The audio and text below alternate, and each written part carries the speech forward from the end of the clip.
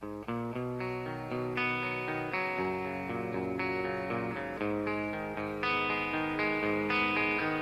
of my favorite podcasts to do all week long. It's Goldie's podcast. This is number 4 coming at you. His team is coming off a 7-1 win over the Bloomington Jefferson Jaguars on Tuesday. They also defeated Moorhead by a score of 5-2, and they've been really keeping the goals against to a minimum. Sean Goldsworthy, thanks for joining us again today. And, you look at your team defensively, we talk about all of the goal scoring and the defenseman who can put the puck in the net and move it and all that, but it's really 7 goals in 8 games. That's pretty impressive. Well, thanks for having me, Legs. It's always good to talk to you and be a part of the high school podcast, across the metro. So this is good stuff. But we've really been focusing on our defensive posture this year. I think you look at D-zone coverage isn't just the only way, but we're really good in transition right now. We put a lot of pressure on people, and our defensive units are really good. Our pairs are solid right now, and certainly when we keep our shots down and stay out of the penalty box, we have a pretty good chance to keep people under 2 or 3 goals, because Charlie Glockner's a heck of a goalie. He sure is, and he's well experienced. You always try to get traffic deflections, and now we're shooting the puck, ankle, knee, waist high on players. And last night I saw a beauty that came in and hit Teddy Lagerback right toward the midsection of his body and carry its way into the net. Really more of a result of his hard work and grind to go to the net. How much of that stuff do you guys work on with traffic and noise? Well, we work on it daily. You have to. This is something at the high school level and really in the college and the pro game that is underrated. As kids come out of youth hockey, there's not a lot of emphasis about traffic and taking the eyes out of the goaltender. But, as you've seen, goaltending is as good as it's been in any time, I think, whether you're talking the NHL, college, or high school. The average goaltender out there is significantly more prepared and better than the average shooter. So you're starting to see 9-20 save percentages is a normal. And back in 10, 15, 20 years ago, 90 was a good number. So on save percentage. So you got to get the eyes of the goaltender. There's no doubt about it. You got to create some traffic. We work on it daily. It's something we add to every drill, every zone entry rush, and it takes a while for the kids to buy in. We give it some nicknames. We call it dodgeball at times, so they like to have a little fun with that. But you gotta get there. And one thing that's been consistent over time in the game of hockey is if you get to the net, you're going to score goals. So it's hard to score them from the perimeter. It's hard to score them from the half wall. Especially with good goaltending. Yeah, it really is. And your goaltending point is well suited. And, it's from training to equipment to better understanding of the position and percentages. And it forces you as coaches and players then to adjust the games and find better ways. And, the one thing that I've noticed about your team that I really like, and I'm thinking of Josh Litke's goal from the blue line. He took a feed from Grant Doctor. I believe he was on his offside there. He walked about a step and a half and just wired a quick wrister, I believe it was, about 6 inches off the ice. I mean, those guys, they're 1 and 2 in your scoring on your team and they're defensemen. How much, you don't see that often. So from your perspective, how much of a luxury is that to take the pressure from the back to forward if they're just that good? Well, it starts with just we don't spend a lot of time in our own D zone. We have clean breakouts. We move the puck north pretty darn good with those 2 guys on the ice, and then we're not afraid to put out Will Crow, another senior defenseman that played in the elite league, along with James Miller, junior defenseman. All 4 of those guys played in the state tournament on a regular shift last year, so we feel really good about those guys. Moving pucks north, but certainly in today's game, if you're going to hit 4 or 5 goals a game. Against good teams and good goaltending, you got to add an extra player, and we believe in getting a defenseman up in the play and create more than just an even rush, but you got to create an odd man rush, and those 2 certainly feed off each other. They share the puck really well. They're both playing in an era right now that really rewards a puck-moving defenseman rather than someone that just kind of plods around a little bit. It'd be really fun to watch someone like a Mike Crowley play in today's era. Totally. You know, he was dominant back in the 90s, but I think he would be even better today in today's game. So it's fun to watch these guys play. They snap it around pretty good. But, you know, we have a D coach in Jack Hillen here that works with our varsity JV kids. And Jack is a big believer in habits and concepts and really pushing fundamentals on the kids. So we spend a good 15 minutes a day on shots like that. So, you know, what you saw last night with Josh scoring, you know, I think he had 3, but on one of his goals last night was a quick wrister. You know, he does that 15, 20 times a day in practice. So that's just a habit, and we really believe in his hard work. You know, you're right about Jack. He's just such a smart thinker and a very intelligent young man, and he spent his time and paid his dues. And it's really great to see what he's learned along the way being shared with so many players across the board. Now, coming up, you've got the Chaska Hawks. They're 4-4. They're an interesting group because you know, Eastview's not a bad hockey club. They defeated them 5-2. Then they beat a common opponent with you and Blake.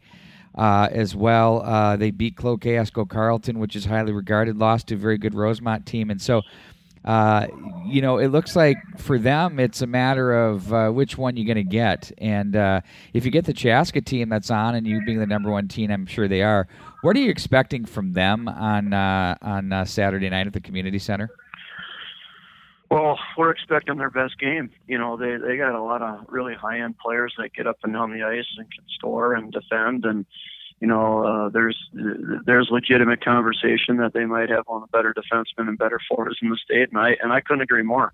I really like their squad. I like what Dave does with their program, and they get up and down. They gave us a really, really tough game in the section semis last year at Braemar. That game was highly contested. It was up and down. The shots were fairly even. So we're expecting a 1-goal game with those guys. We don't really look too much into score comparisons. High school hockey it got too many ups and downs. Totally. Injuries, illnesses, good play, bad play.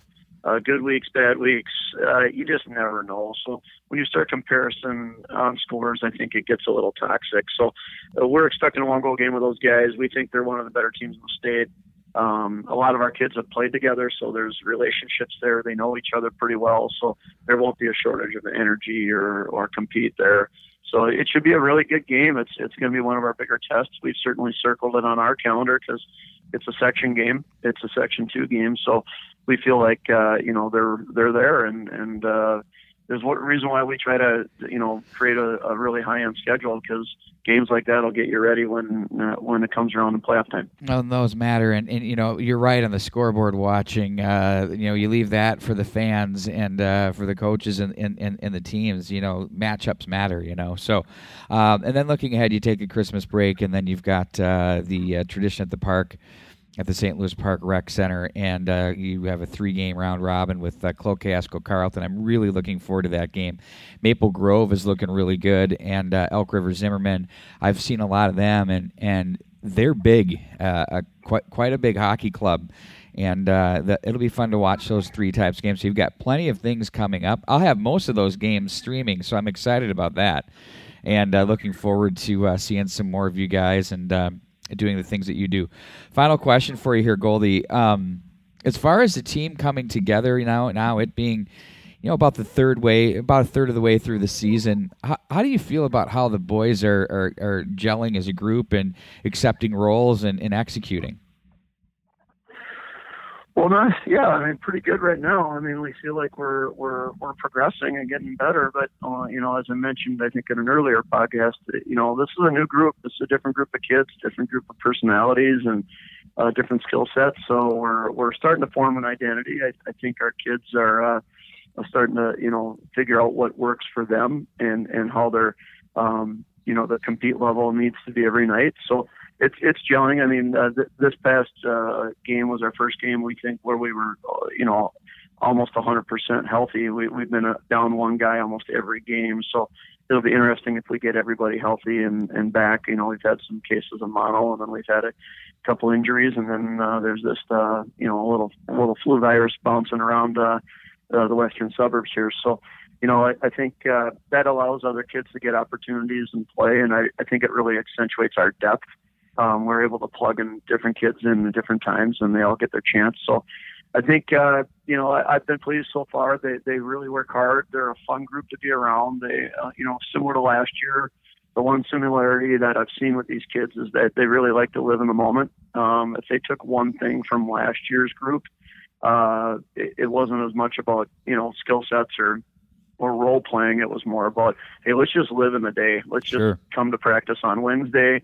Let's have a really fun, good practice on Wednesday, and then we'll see you tomorrow on Thursday. And I think there's something said about that. We live in a society that's got so much social media and comparisons and, Facebook and Instagram and, texting, and you just get lost.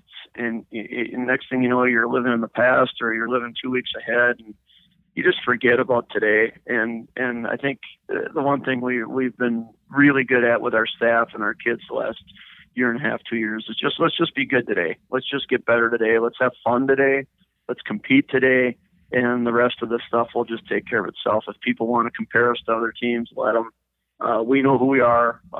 We know there's going to be some good days and some bad days, and we'll shrug them off and we'll get on to the next day. So, last night was a good win for us. Jefferson was a really good team last night. They improved a ton under Coach Wilger.